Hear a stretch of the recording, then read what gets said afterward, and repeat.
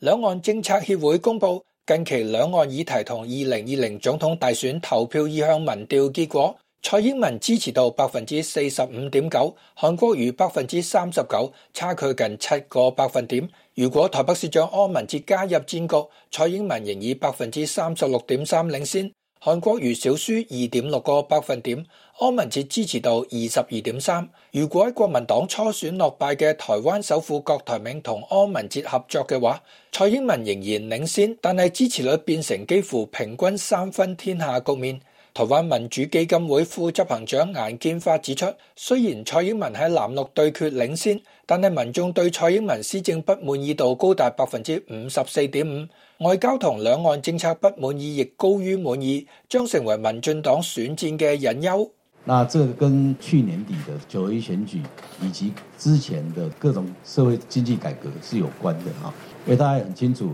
選舉是集票的過程，票票等值。但是改革是在切票，包括同婚議題、勞動議題、年金議題等等。你只要是改革，一定會傷害到某些人。得到利益的，或許他視為當然，可能政府就應該做。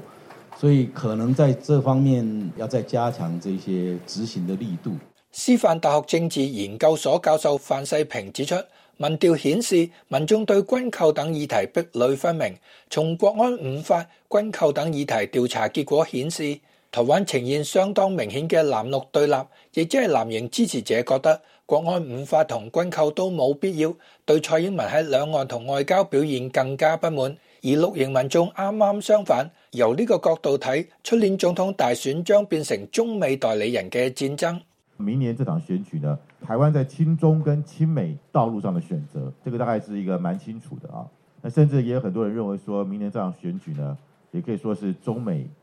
兩個國家角力的一個延伸啊，那台灣變成是一個舞台啊。那事實上可以看出來，的確就台灣藍綠陣營呢，這方面的觀點是南轅北轍。從台灣來講，也是一個比較大的問題啊。很多人認為對岸不是敵人，那不需要有這些法律啊來做規範，那台灣也不用再買武器。那這種聲音當然雖然不是主流，但是不可否認，台灣是有一部分人是持這樣的心態。兩岸政策協會秘書長黃志勝表示，蔡英文、韓國瑜年輕族群嘅支持度落差非常大，20到29歲之間嘅選民60%支持蔡英文，韓國瑜只有唔到30%。韓粉成分係由60到70歲以上長者組成，兩個世代對中國睇法完全唔同。我相信包括在座的媒體朋友們，包括很多學者專家，甚至包括對岸，都認定說未來2020總統的大選當中，所謂的包括兩岸所謂國安、外交等等議題，